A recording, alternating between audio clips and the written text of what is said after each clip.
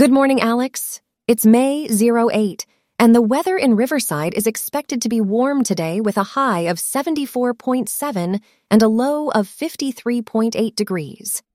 Our top story today is a tragic incident that happened early on May 9th in Brownsville, Texas. A driver intentionally drove into a group of people waiting for a bus outside of a migrant shelter, resulting in 8 fatalities and 9 injuries. Most of the victims were Venezuelan migrants staying in the shelter. The driver, who has been charged with reckless driving, is under investigation for intoxication, and the FBI is assisting with the investigation.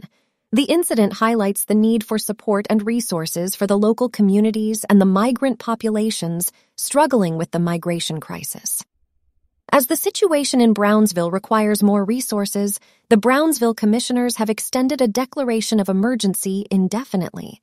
The victims will be remembered with a vigil at the Ozanam Center on May 10th, and authorities are awaiting more details from the investigation to determine if the incident was intentional or accidental. Our second story today is about a shooting that took place in a Texas mall over the weekend. Federal agents are reviewing the social media accounts and financial records of Mauricio Garcia, who killed 8 people and injured 7 others.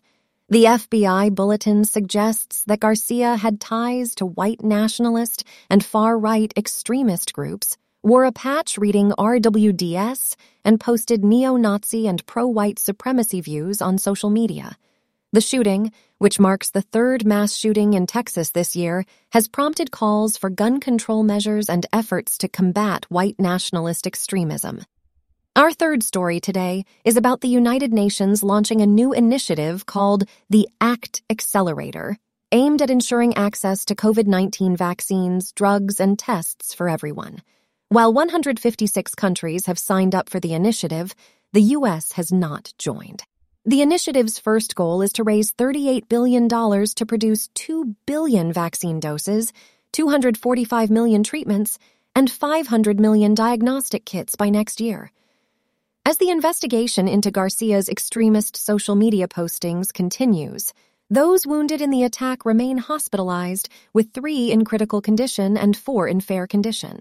Finally, our last story today is about the recent withdrawal of Neera Tandon's nomination for Director of the Office of Management and Budget due to the influence of dark money in American politics. Dark money, which is funded by anonymous donations, has proliferated since the Supreme Court's 2010 Citizens United ruling that allowed unrestricted corporate spending in elections. Critics warn that this has given powerful groups the means to shape public discourse and influence government decisions, eroding transparency in the political process. Gigi Sohn, a consumer advocate nominated by President Biden for the Federal Communications Commission, FCC, has also faced challenges from dark money-funded campaigns and has since withdrawn her nomination. The influence of dark money in American politics has led some qualified nominees to decline positions and hindered the government's ability to make effective policy decisions that benefit the public interest. Critics argue that measures must be taken to counter the influence of dark money forces in American democracy and increase transparency in political funding. That's it for today's news. Stay tuned for tomorrow's episode of Alex Daily. Today's episode was produced by ChatGPT, 11 Labs, and a program written by you. That's all we have for today. I'll see you tomorrow, Alex.